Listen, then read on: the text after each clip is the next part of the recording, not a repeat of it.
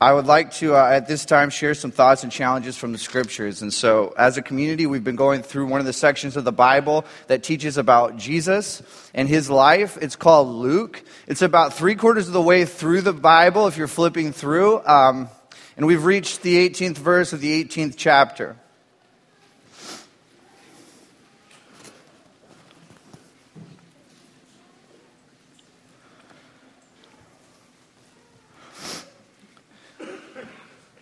As soon as you're there, please feel free to stand with me as I read the Word of God.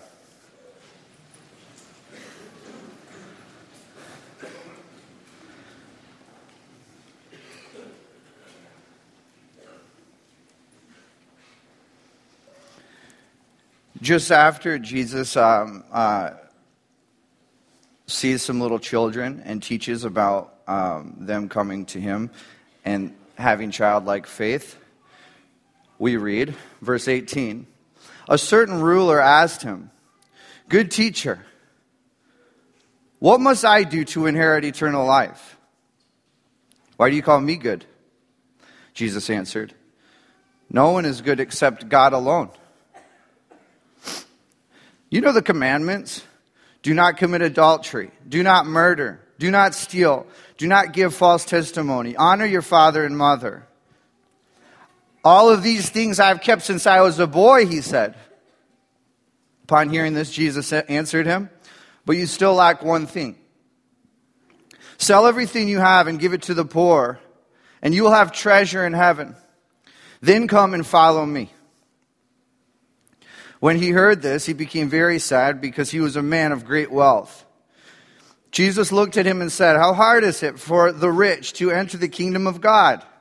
Indeed, it is easier for a camel to go through the eye of a needle than for a rich man to enter the kingdom of God." Those who heard this asked, "Who then can be saved?" Jesus replied, "What is impossible with men is possible with God." Peter said to him, "We've left all that we had to follow you." "I tell you the truth," Jesus said to them. "No one who has left home or wife or brothers or parents or children for the sake of the kingdom of God will fail to receive many times as much in this age and in the age to come, eternal life." These are the very words of God.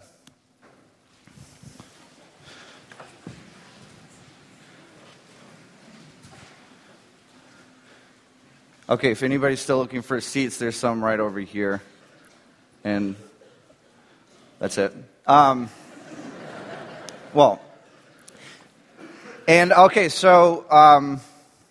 this is a very interesting story, very well known.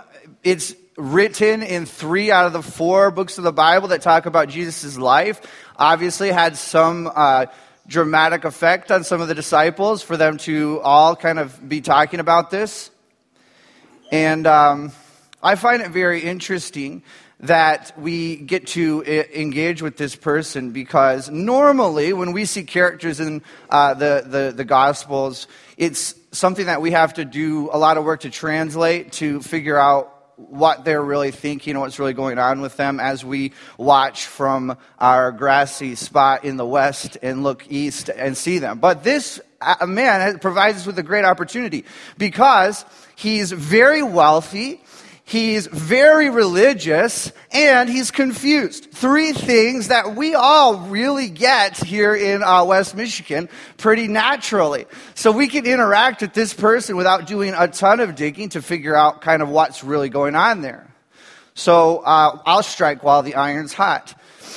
Here we see a man who feels that comfortable enough to approach Jesus with a very big question. Do you know Jesus like that? This isn't somebody who just is new to the Bible. I get those questions. Sometimes it's really great to find somebody who's just humble and doesn't know anything and just wants to talk about God. Okay, this isn't that person, though. This is somebody who is very well educated. At least he's been in the Word, and he's a Torah observant Jew, and he's got money. You'd think that he would have all the answers, or at least he's beyond the point where he's able to ask questions. Because there is a certain point when you're learning where you're like, okay, I should know this by now. I can't really ask this question anymore. Kind of like when you know that you've met somebody more than 3 times, but you still can't remember their name. It's beyond the point. Like, they remember your name. They remember your kids' names. They know everything about you. And you can't be like, what's your name again? It's just inappropriate.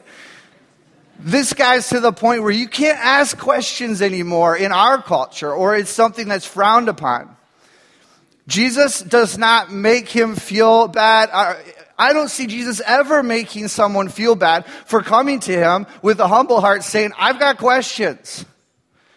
We don't do a good job letting each other know that you can have doubts. You can be in transition. You can have things that you're wrestling with, because we're sometimes afraid of people having different opinions or afraid of different things. But Jesus is not intimidated by someone coming to him with a really serious question.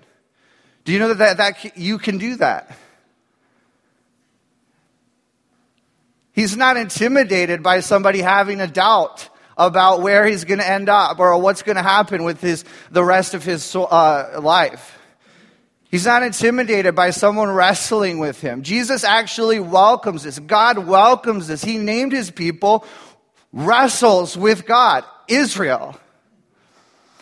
Jacob wrestled with God and wouldn't let him go until he was blessed. What did Jacob get? A new name and a limp.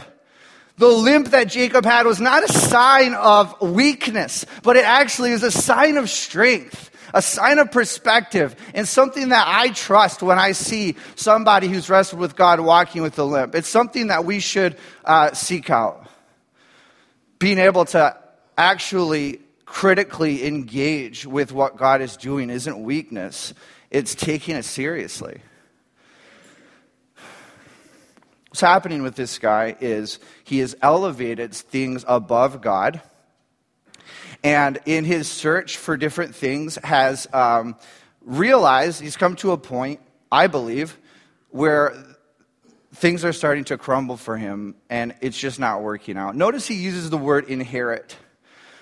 Why would he say that?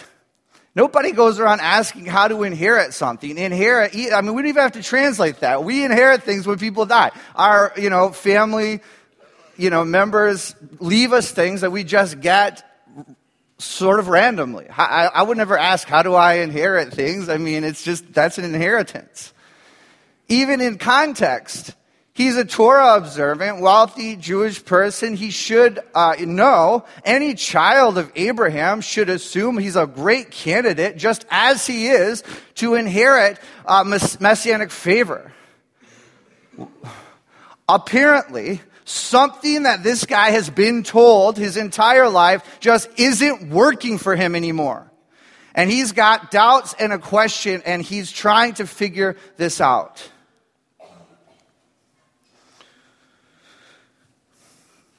Is anybody familiar with the term in the film business, MacGuffin? A MacGuffin. One person, can anybody name one? Can you name one? What's a MacGuffin?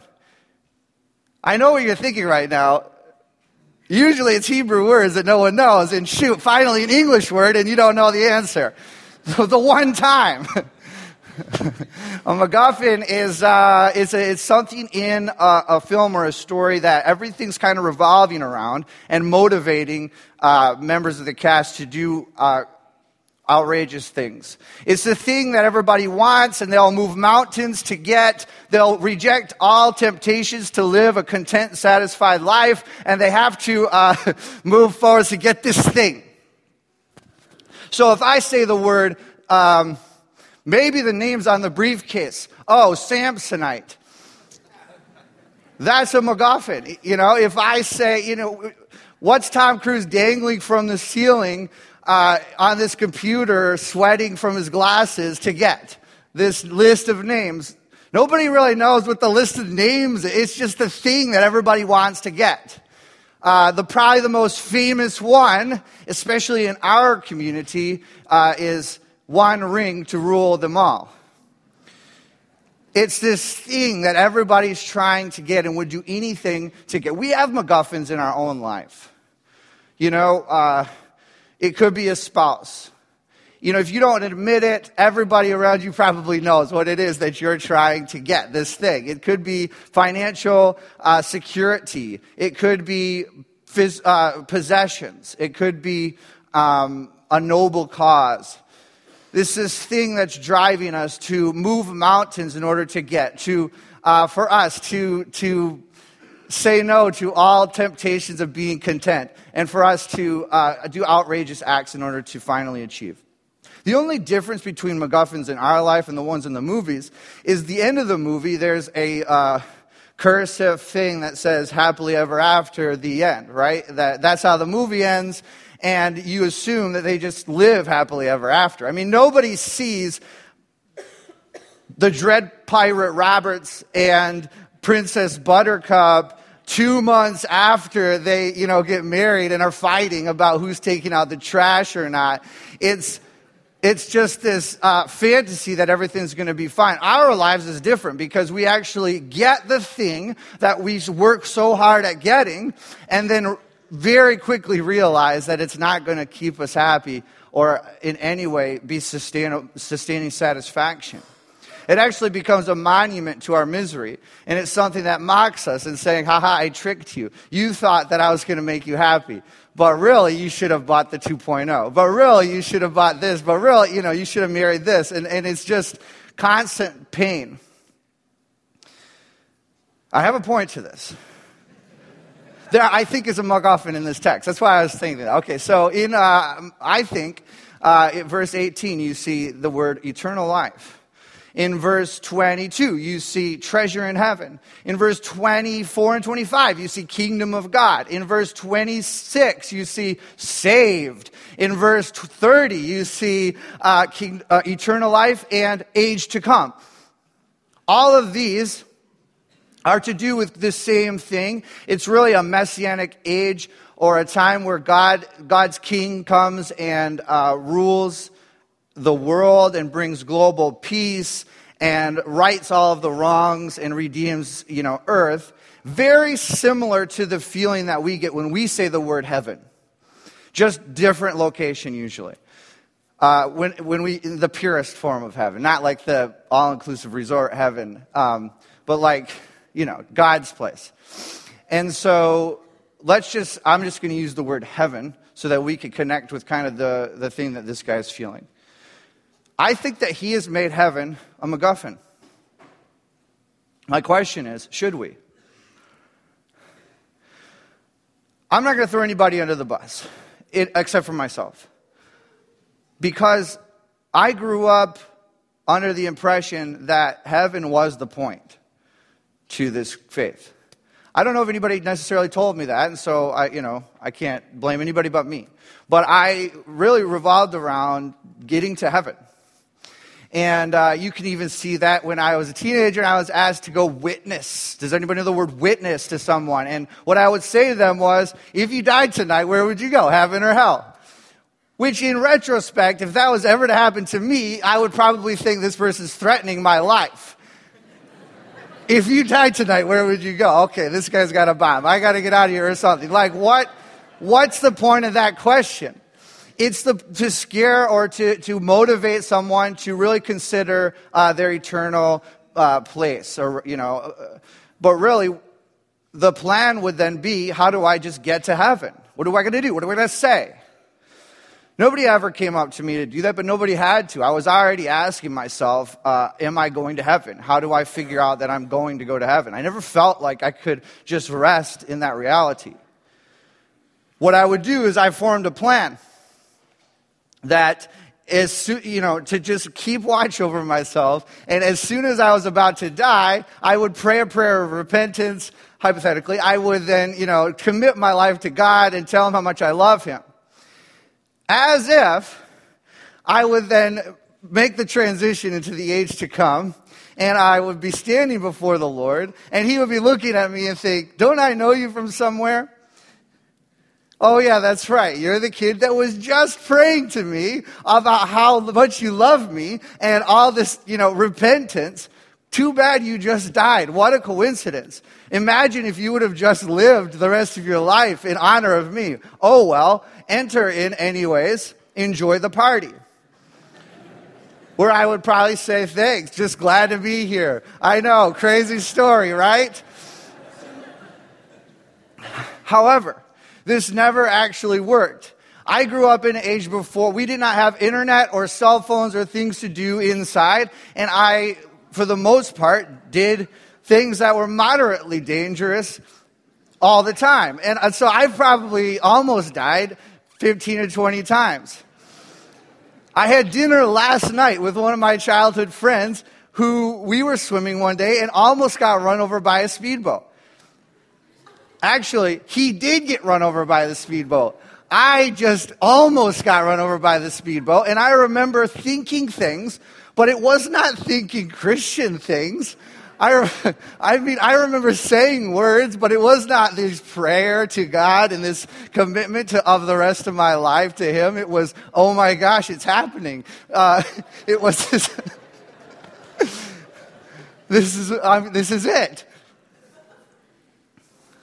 It really only happened when I was like having a nightmare and I was about to, die in a dream. And then I'd be like waking up praying this prayer and then, shamefully realizing it was just a dream and saying false alarm, to myself. And I have made heaven this thing that was just outside of my reach. And I had to figure out ways that I could make sure that this was going to come to me. Should this be our pursuit? Is heaven a good MacGuffin? I don't think so.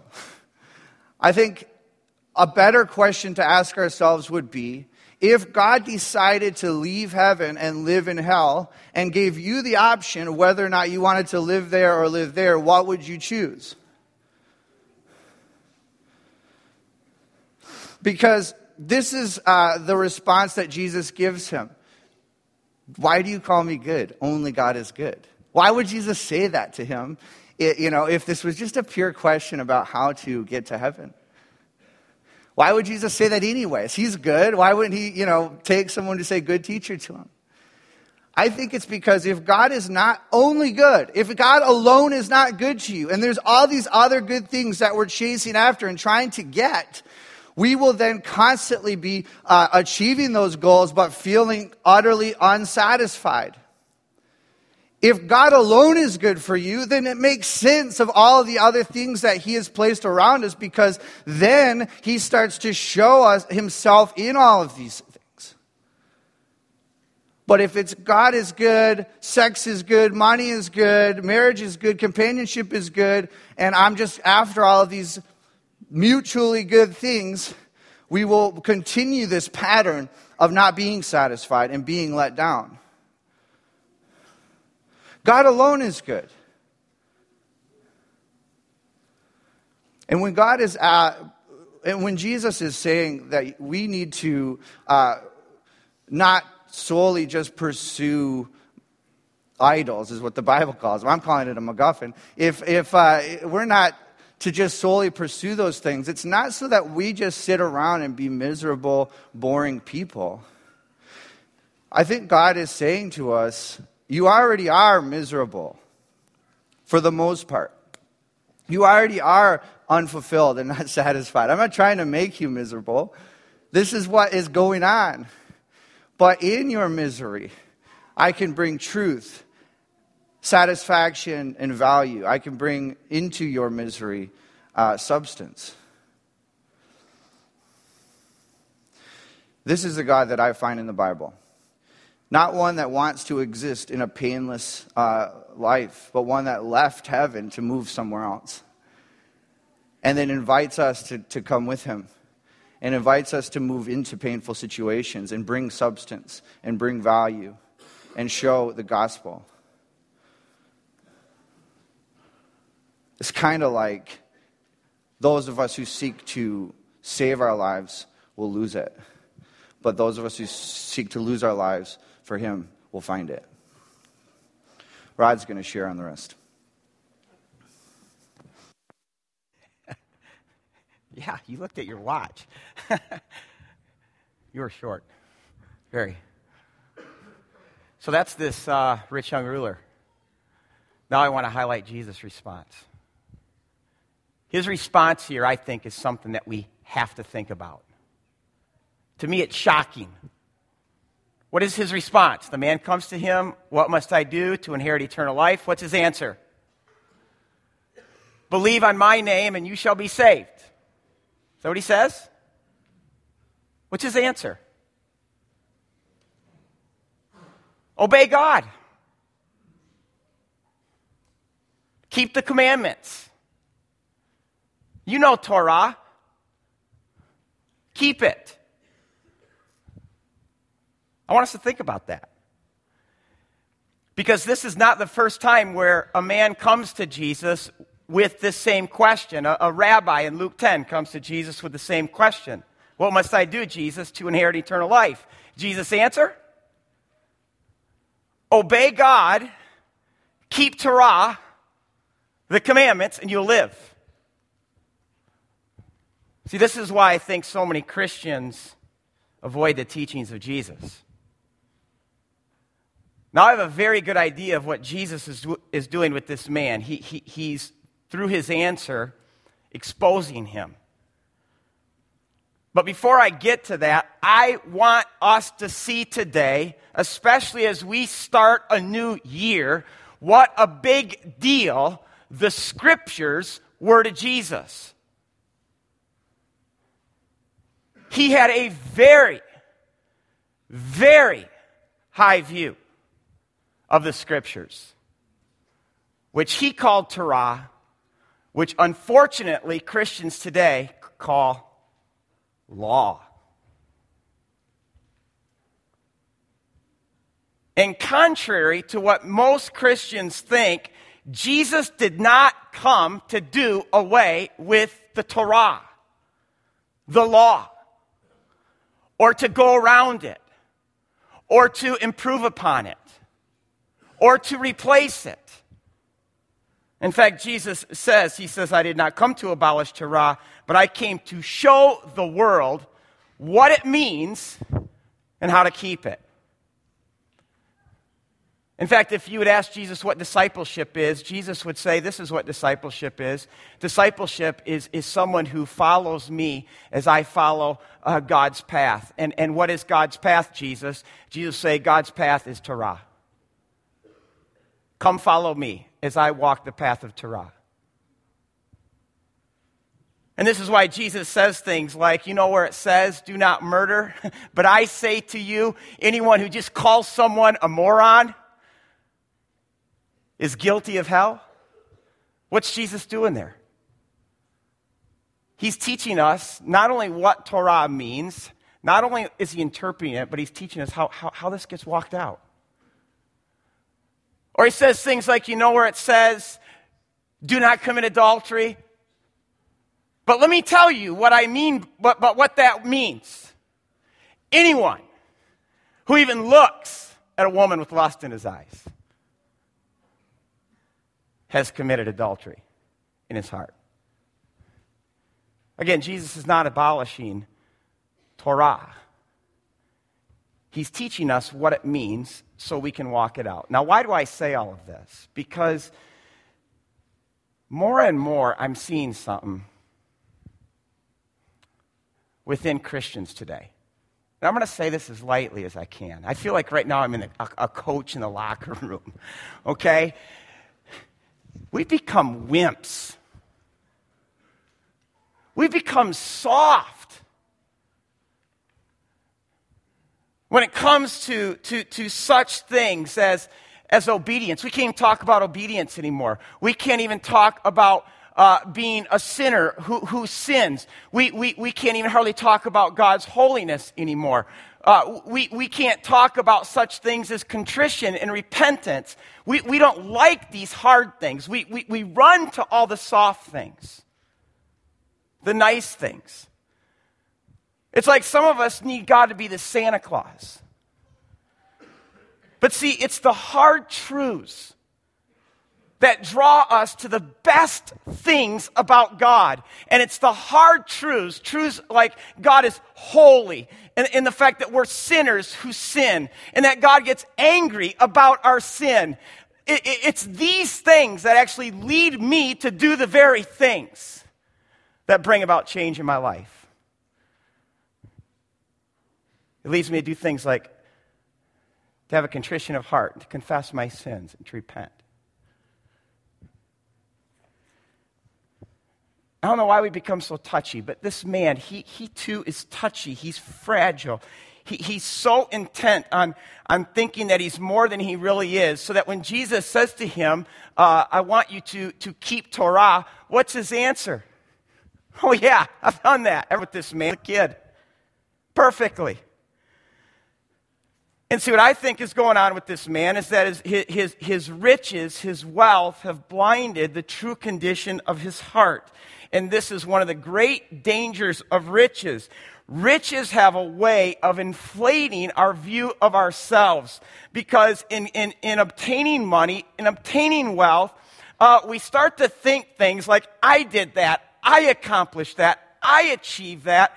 And then all of a sudden, this self-absorption starts to take place in our lives. And then we apply that to God, and we start to think of ourselves more than we really should spiritually and morally. And I think that's this man. I mean, here's his question: what must I do to achieve eternal life? See, it's all about him. It's all about his performance. It's all what he can achieve. And Jesus says, well, obey God. And he says, I've done that. I've achieved that to perfection. But here's the thing with Jesus. He has eyes that can see right through a person.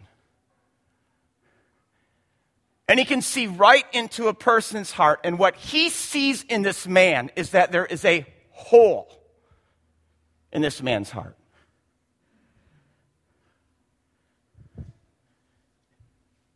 He says, one thing you're lacking. You're lacking something. And see, we automatically just run to the money part and think that this man's problem is with money. I think it's deeper than that. I think the deeper issue is this man's need for perfection, his attempt to save himself, to be his own savior through his own performance. And Jesus shatters all of this when he says, you know, sir, you lack something. And then Jesus puts his finger on the thing that this man lacks. And he says, go sell everything that you have and give it to the poor. And what's the man's response? It's honest. There's no pretense here. It says the man went away sad. In fact, this word for sadness here, it literally means to be horrified with grief. In fact, the only other time that this word for sadness is used again in the New Testament is Jesus in Gethsemane. When Jesus says, my soul is grieved. Jesus is horrified in Gethsemane at what? At the thought of losing the thing he loves most, his Father, the love of his life, his ultimate treasure, his identity, his protection, his sense of worth. And Jesus, it says, his soul was horrifically sad. And I think this is exactly what's going on with this man, the thought of losing his money, which is more than money. It's the center of his life. It's the thing he loves most. It's his security, his sense of identity. It makes him horrifically sad. And I guess the saddest part of this whole story is he can't give it up. And now his imperfection is exposed because this man who thinks he's perfect can't even keep the first commandment, which says, you shall have no other gods before me.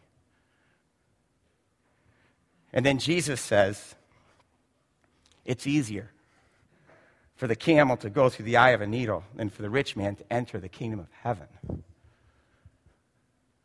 That might be like saying it's a snowball's chance in hell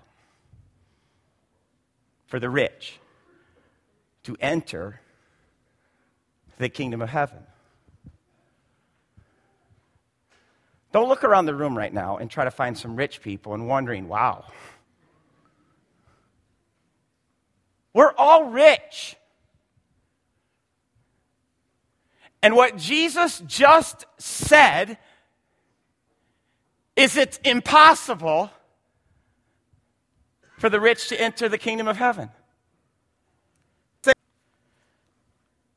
And I want to know then what Jesus is saying. Why is he saying it? He's saying this not only about riches, but he's saying about really anything. You can't earn enough morally. You can't earn enough spiritually. You can't earn enough materially to enter the kingdom of heaven. It's impossible. And a lot of times,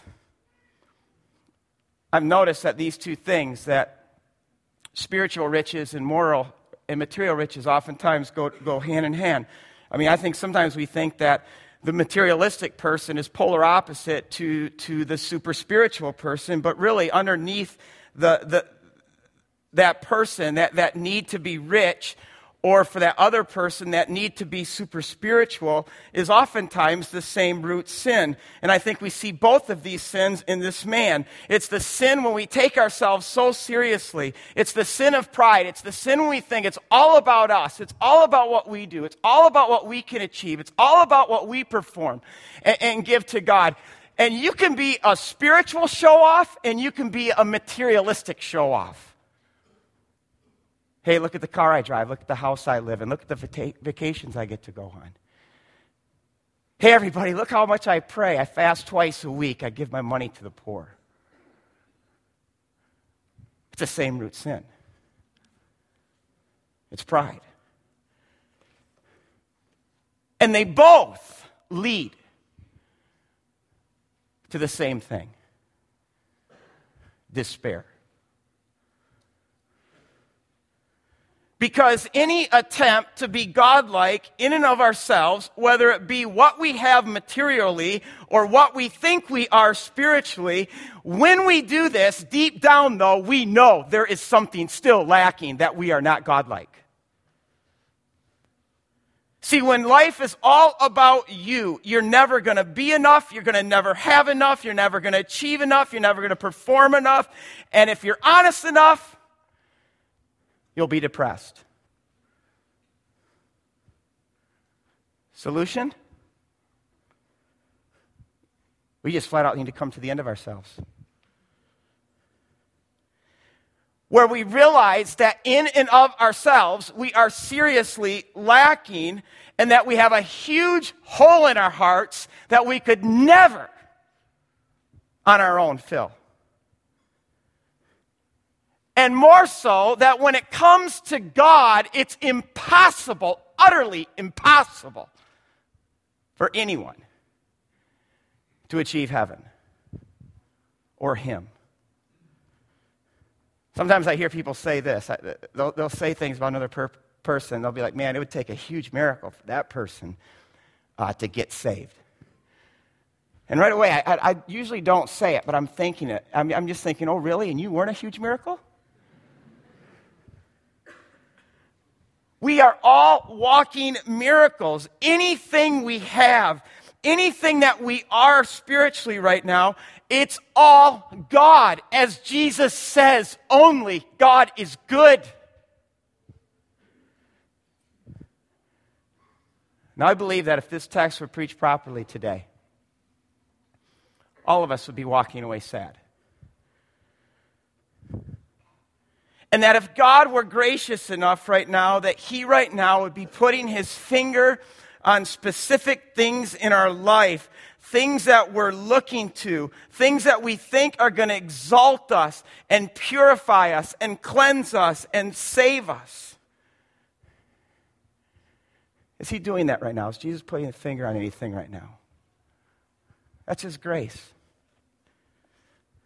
For this rich man, it was his riches and his moral perfection He said, all these things I've kept. It's like he's hanging on to this, his moral report card and his moral performance as the thing that saves him. And he's hanging on to his money. But if Jesus is really going to be this man's Savior, then he needs to stop thinking of money as his Savior. What's Jesus putting his finger on right now? It is a gracious thing of God when God starts putting his finger on different things that are in my heart that are greater loves than my love for God. Because at the end of the day, whatever those loves aren't going to love me the way Jesus will love me, and they're certainly not going to satisfy me, and most importantly, they're not going to save me.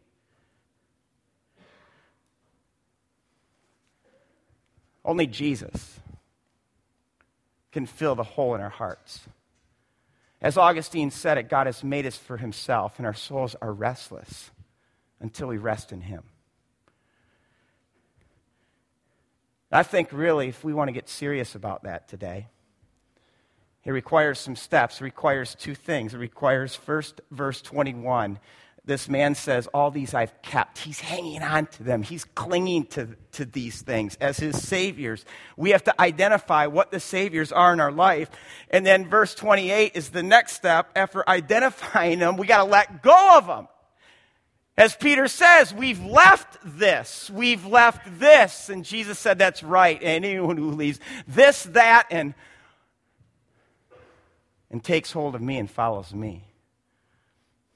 If there's a formula, that's it.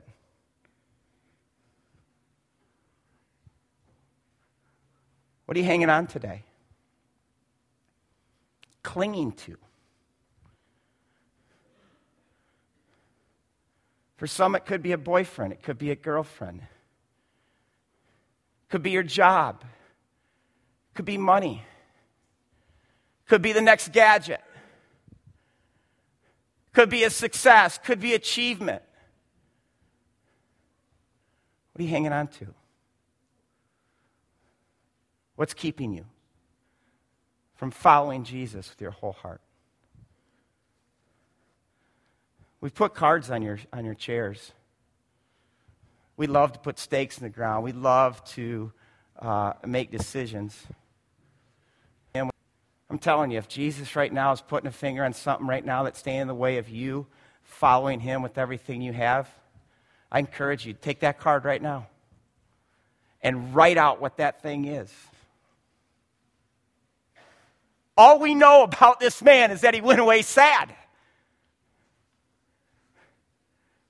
Is that what we want to be this morning? It's just a family of people that just kind of walk away sad when we can actually do something about this.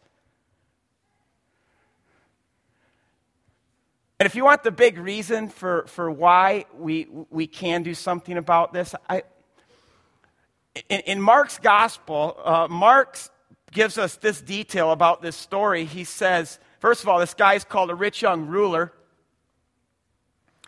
And Mark includes that Jesus looked at him and loved him.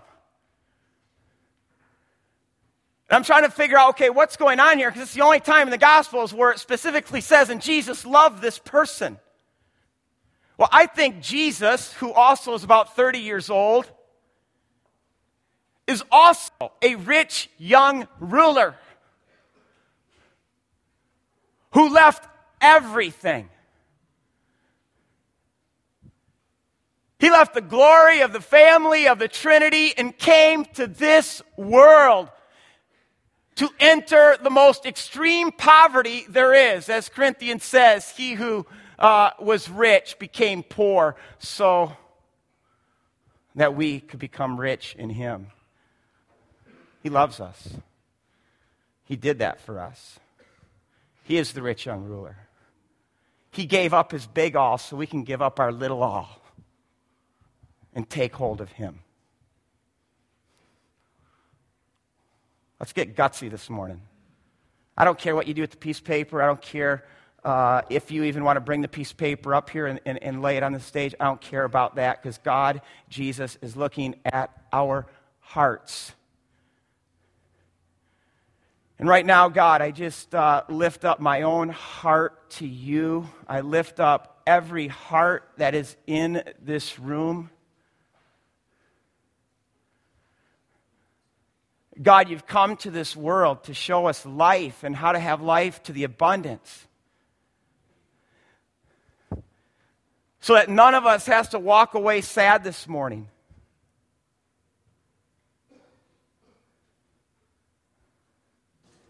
And if you're putting your finger on something in our life, something specific, God, I just pray this morning that we'd get gutsy with that thing. God, that you'd give us the strength and the courage to stop looking to that thing, whatever it is, to give us life, thinking it's going to make us happy. And that we give it up and take hold of you. God, may that be going on in heart after heart after heart this morning. For the glory of Jesus Christ. Amen.